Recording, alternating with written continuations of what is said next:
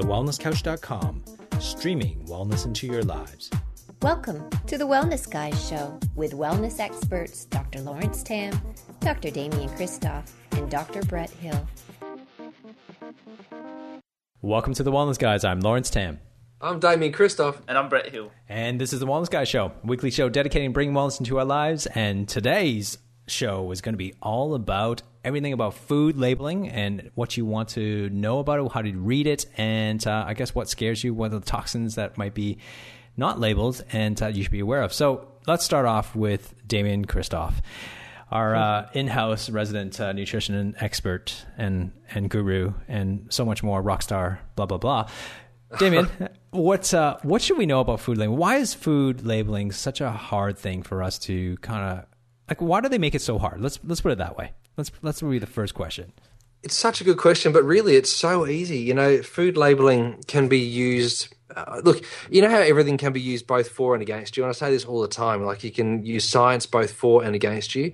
If you read the labels right, you can use it to your power. If you don't know how to read a label, you can be in a fair bit of trouble. And if you read the label incorrectly, then you can make a bad decision. So it's really good to get all that sorted out. And there is that confusion. People do think that labels are really difficult, but today we're going to, chunk it all down, make it really, really simple so that for everyone who's listening, they can understand more and more about what the label actually means, what they're actually reading when they look at a packet, because it is important. Somebody asked, in fact, it's a great friend of ours, Travis West, who's a chiropractor. He asked us a question. He says he was talking to a client about their nutrition. He then mentioned something about there being used by date for 2 years, and his question then went on to ask, should we be buying any foods that have an expiry date, full stop? And so we thought, well, maybe we can talk all about labels and expiry dates and all those sorts of things. And so you should be crystal clear after tonight's call. Yeah, and the key with checking food labels is you want to look at the back of the pack. Because so often when we go to the supermarket, what we're looking at is what's on the front of the pack. And often there's all sorts of claims there, and it's fat-free, and it's, whatever they happen to be wanting to claim at the time, it's sugar-free or whatever it is. Yeah. And often that's just the marketing. That's just the gimmick. That's just the spin that's there from the marketers and the PRs. But what you actually want to do is turn it over and have a look on the back and see what's actually really in it. What is there actually below the spin and below the marketing? And that's what's going to give you the real information about which foods you should be choosing and which foods you shouldn't. Well, let's start with what to avoid. I mean, let's start with the front of the pack, because we'll deal with the back of the pack. But front of the pack, what are some of the major words that we should be kind of be cautious when we're looking at it and go, when it says sugar-free, gluten-free, fat-free, there's so many of those like words that just jump out at us at the beginning that kind of just, tell us. Often the fact that it's got a packet's a good start. Yeah, there you go. Oh, I feel terrible. Here's the thing, like there's a lot of great food that comes in a packet.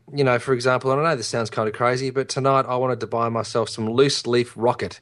Now, could I get loose leaf rocket? Because all of my rocket burnt the other day with the, with hot weather we had in Melbourne. I couldn't get any loose leaf rocket, so I had to buy a rocket in a packet. Now, is that good or bad? It has an expiry date. It's been washed, ready for my own use. Now, I know that it must have gone through some kind of a water bath. Maybe if I'm lucky, it's gone through some kind of UV ultraviolet treatment so that it's burnt off some bugs. It's possibly gone through a chlorine bath as well.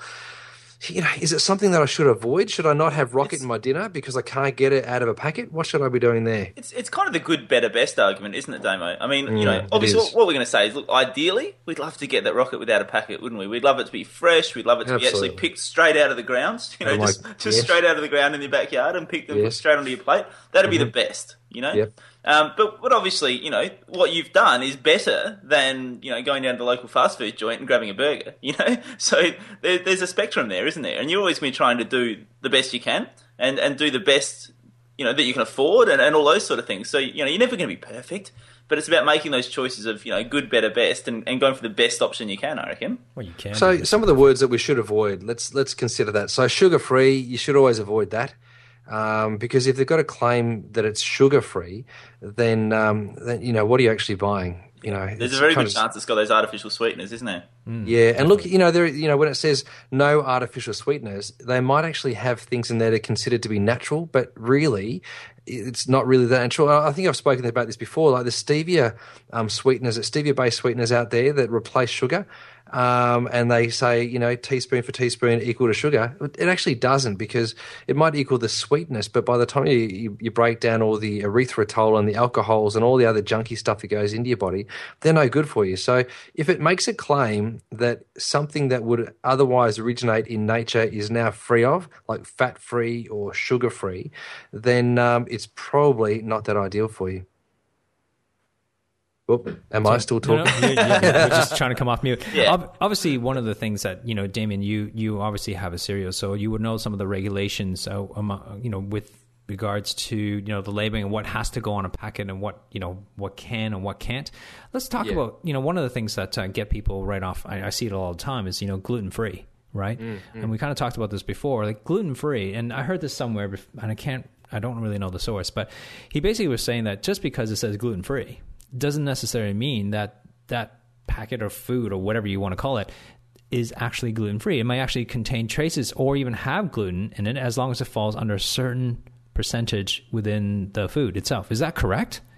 Well, kind of. You can say anything is gluten-free, but unless it's got the gluten-free certification, then it may actually contain glutinous ingredients. So anything that has gluten-free certification gets tested. Every single batch that you run always has to be sent off in order to, certify that you are gluten-free. And I do that with my breakfast cereals. I actually have to send it off. But when we buy our grains or when we buy our nuts and seeds, even though it's all gluten-free and it's organic and it comes from a gluten-free environment and gluten-free farms and all those sorts of things, because of the risk of one grain floating through the atmosphere and landing in the crop and then all of a sudden magically it appearing in your bag of cereal, because of that risk, the companies that we buy all of our stuff from to put together a blend won't actually guarantee that their gluten-free grains are gluten-free, even though if you were to test it, you would find absolutely no gluten. It's just that if there happens to be by chance something that does contain gluten, they can't sift through bazillions of grains to find one little piece of wheat or one little oat or whatever it is. So yes, you can buy gluten-free products that are not certified gluten-free that could contain gluten contamination. Absolutely. If any of those products did get tested and they were found to have a label claim that was inaccurate, they would have their pants suit off them, absolutely, for sure, and they'd be shut down. Long and short of it, there is a chance, but if it's gluten-free and it's certified gluten-free, then the chance is much, much less. And the parts per million is something like, I think it's like 200 parts per million is the upper limit of gluten tolerance that can actually be then still considered to be gluten-free. I think it's 200 parts per million. I should ask Rebecca that, but I'm going to go out on a limb and say it's 200. It's possibly less, but there is a certification in place that you actually have to apply for and you have to send off to be tested to be proving that your product is gluten-free. So what else do we need to worry about in terms of labeling? We talked a little bit about the front of the label. Then there's also the back of the label or side labels, I guess. Brett, you dabbled in this and you kind of have an understanding of that too as well. So what are some of the careful things that our listeners should be looking for when it comes to food labeling? Well, I think, Cindy O'Meara, who obviously talks on our network and has, on the amazing Up for a Chat show, and she often talks about this. And one of the things she always says is when you turn over the back of the packet, first thing to look at is what are the ingredients, rather than looking at the fats and the protein, the carbs and all that sort of stuff, which whilst it's important, the first thing you want to look at is what's actually the ingredients. What is this food actually comprised of? Is it actually real food or is it just a chemical concoction, Yes. And so often you'll turn over and you'll look at that ingredients list and, obviously we spoke before about sugar and often you'll see sugar as one of the top 1, 2 or 3 ingredients there. And so, know that those ingredients are listed by how much of each ingredient. So the food the most common ingredient, the most prevalent ingredient in that food is going to be listed first and then the second and then the third. So that's by weight. That's by weight. Thank you, Tony. So if it's right up the top there, then you know that it's the most prevalent by weight in there. And very often that's sugar. But the other thing you want to look at is all the different ingredients and all the different names. And it's absolutely shocking when you start doing this and you start looking at these labels and you just see these names of these foods and you have absolutely no idea what that word actually means. There's these huge long words with numbers and brackets and asterisks and it's just scary. And you think, well, what actually is this that I'm putting into my body? How does my body know what to do with this? Like it's not a natural food. It's not really often, in my opinion, a food at all. And so you want to start looking at it and say, well, what are these ingredients that are going into my food? Am I certain that these are safe? Am I certain that these are, going to be healthy for my body, that are designed for my body to use in an appropriate way? And I find very often that's not the case. I want to turn over and see just real foods like, apples, pecans, pistachios, whatever it is, that's actually a whole real food that's gone in there. And obviously we look at Damien's cereal, you can turn over and look at that and see, all ingredients that you're going to recognize, they're real foods, they're simple ingredients, they're whole foods. It's not chemical concoctions, it's not, stuff produced in a lab that you've never heard of. And so that's the number one thing that I look for when I turn over the pack. Just because it's edible doesn't mean it's food. I think that's a really big thing to consider, because there's so many things that you can put into your face and it will fill you up and do stuff to your body, but it just doesn't mean that it's food. A lot of people think that just because they eat it, it means that they got some kind of nourishment. It's interesting because there's a whole lot of studies that have been, a lot of reports that have been coming out, and there's a thing called Good Enough to Eat. It came out by Oxfam, and it talks about malnourishment, and it's because they still talk about malnourishment in the world as being people who are underfed, whereas it's interesting in the Western world where we have chronic obesity, many of these people are actually malnourished. In other words, they don't have enough vitamins and minerals because they eat so much stuff that really isn't food. It's not food, is it? So I think that's important to look at. The thing that, you said something before, Bretto, that made me think, well, a lot of the things that people are looking for these days are functional foods, foods or, food stuffs. Let's call them food stuffs because, they're not real foods, but they enter your body and people consider to be a food. Functional foods like margarines that lower your cholesterol or decrease your cholesterol absorption and manufacture those sorts of things. Particular types of other foods that that alter the way in which it affects your blood sugar regulation or whatever else, and these sorts of things, if they have a mechanical effect on the body or a chemical effect on the body, then they're not really foods either, unless it's an apple that actually has a function for your body because it's healthy. Like it's a global effect. So be careful of things that have a claim. If it has a health claim, or it makes a claim like actively lowers your cholesterol, then it's highly likely to be, not a real food product. In fact, probably has other effects on the body that are, less than helpful or less than good for you. Mm. Well, the other thing to look for as well that I think people, get caught up on is the nutritional facts, right? The nutrition facts. And I was speaking to a client of mine, like a patient in my practice the other day, and she was so livid, actually. She was so mad because she was spending some time with her grandmother, I believe, and who happens to have diabetes. And she was shopping with her. And one of the things that she was doing was she was looking at the labels when she was shopping, and she would ask her grandma, like, what are you actually doing? And so she says, the reason what I'm doing is I'm actually checking a look at the fat content. So she was buying cereal, like for breakfast, say, based on the fat content, but not the sugar content. Gee, because that's dangerous, right? isn't it? Now listen to this though, right? Okay, she was taught by a diabetic association. Right. Oh, okay. Don't get me started. I won't name any names, but I about Heart Foundation. Yeah. So that's the next one to go for. We're going to do a whole podcast on this. I guarantee you. But I just want to kind of right. And she paid for this course as well, to learn about this thing. And we're talking diabetes, and the person, she was looking for the fat content and not anything else. And so she was buying this I can't remember what cereal it was. I won't name any brands, but it was like, it could have been like 23. No, it wasn't 4. It was like 23 grams of sugar or whatever it was. But, had zero fat. So therefore she bought that cereal. Isn't that ridiculous? So it's so ridiculous. So talk about that. Comment on that. Well, I saw a post on Facebook the other day where someone was talking about this, and they said, it's interesting because, there's some cereals that say that they're going to make you into an Iron Man. They're going to give you big muscles and make you really strong. And then there's other cereals that say, well, look, this is for the ladies. It's going to help keep you slim and fit into that tiny little red dress. They all contain corn, oats, and wheat. They contain the exact same ingredients. Yet one of them's supposed to keep you slim. One of them's supposed to make you big and muscly, and they're exactly the same. It's portion size, ridiculous. Man. It's portion size. That's right. 35 grams versus 100. It is amazing. Very, very concerning. We actually went to put forage. There was a big prize. The diabetes. I know I'm not going to go on a diabetes association bashing right now, but I'm just going to point. So they were offering up the opportunity to put your product into a big prize basket worth $2,000 to one of the subscribers of Diabetic Living. It's a magazine.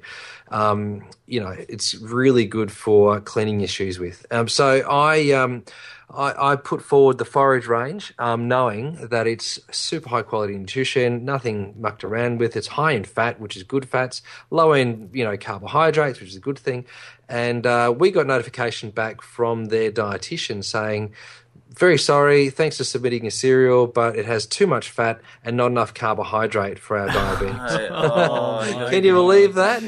Dietitian, freaking idiot! Unbelievable.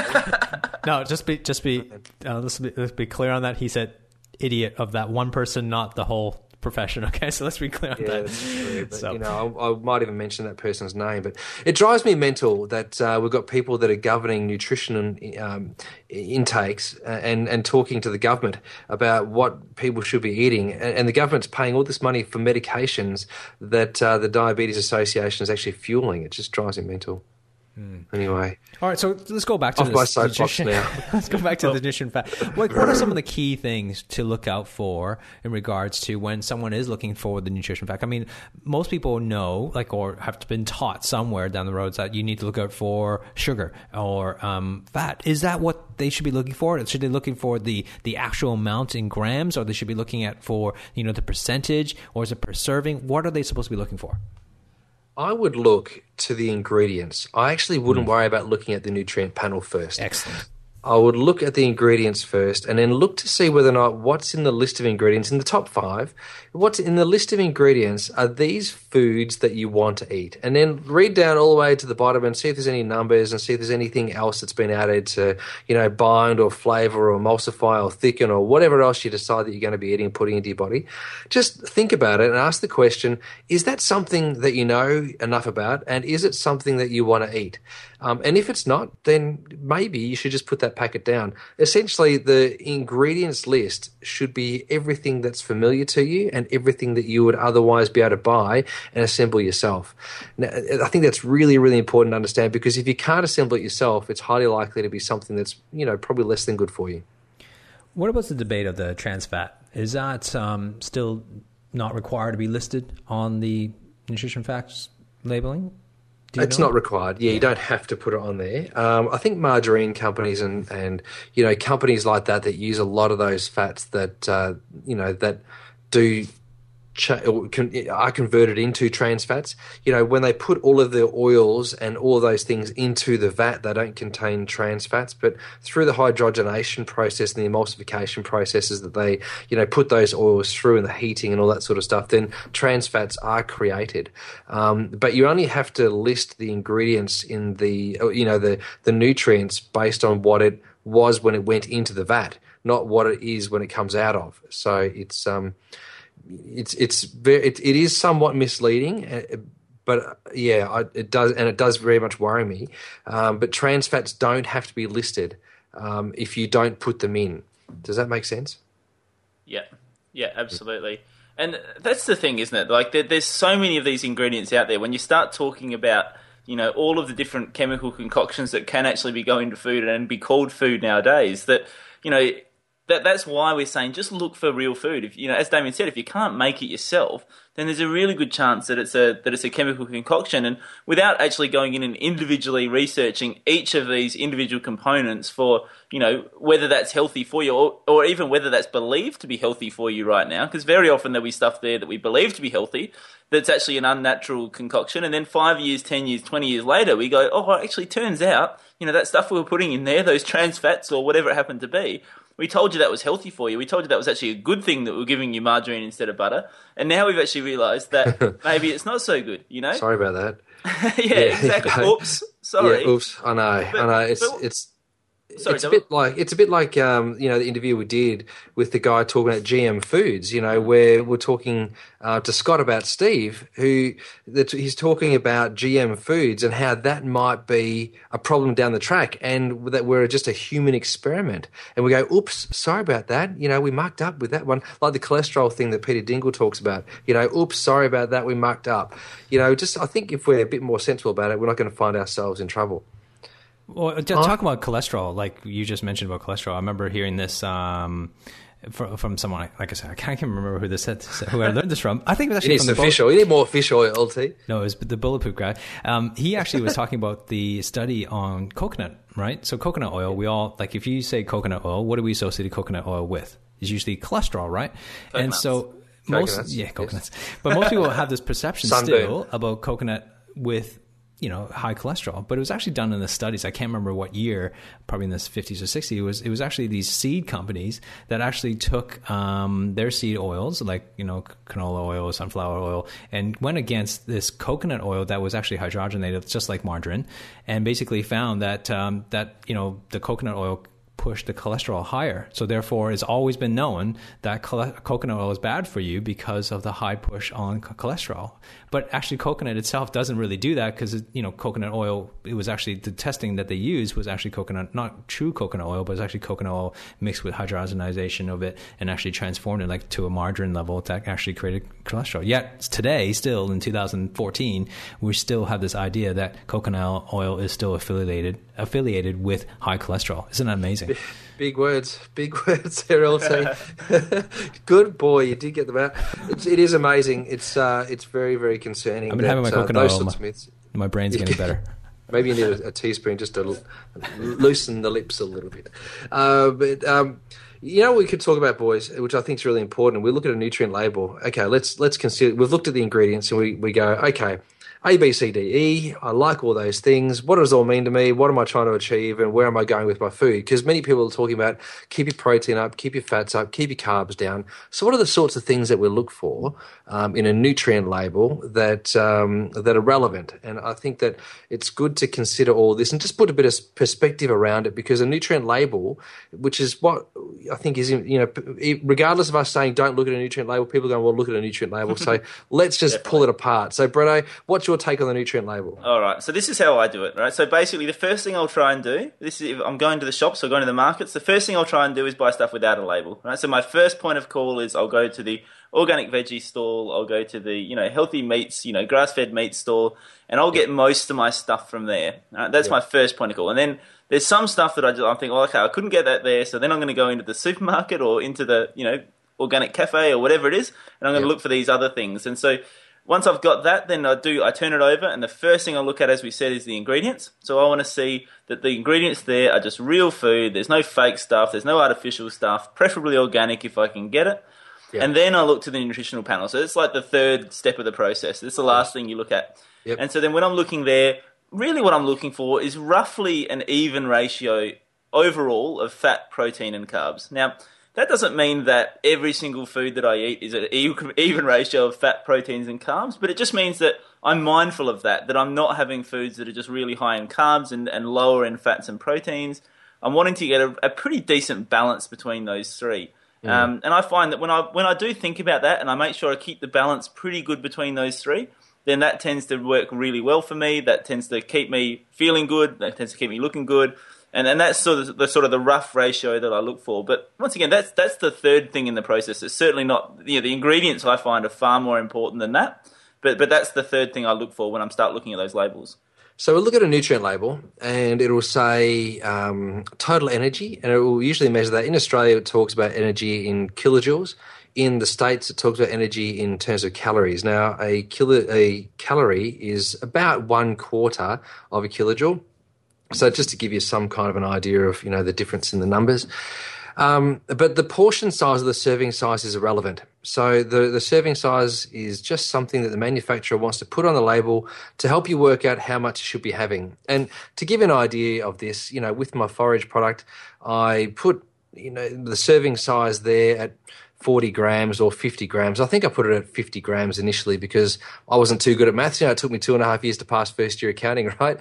So, I'm not that good at maths. So I figured if I've got 100 grams, which I have to give you, then if I halve it, it's easy just to do the math. So that's how I initially started doing it. But then I found out that everyone was having 50 grams because that's what the serving size was. So I had to go into more discussion about the palm method, which maybe we can talk about that another time, but the palm method is a great way, to portion size things out. So just ignore the serving size because that's set by the manufacturer.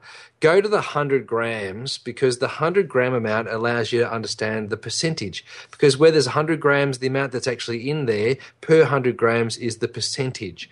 So we'll look at the carbohydrate, the protein, the fat, because carbs, protein, and fat all give you energy according to a nutrient label. My argument is that they give you fuel and you've got to convert it to energy. So my thing is that look at how much fuel you're getting as a percentage of your total serving size. So you're looking then at, it might be 12 grams of carbohydrate per 100, which is 12%. It might say 24, maybe it wouldn't be 25.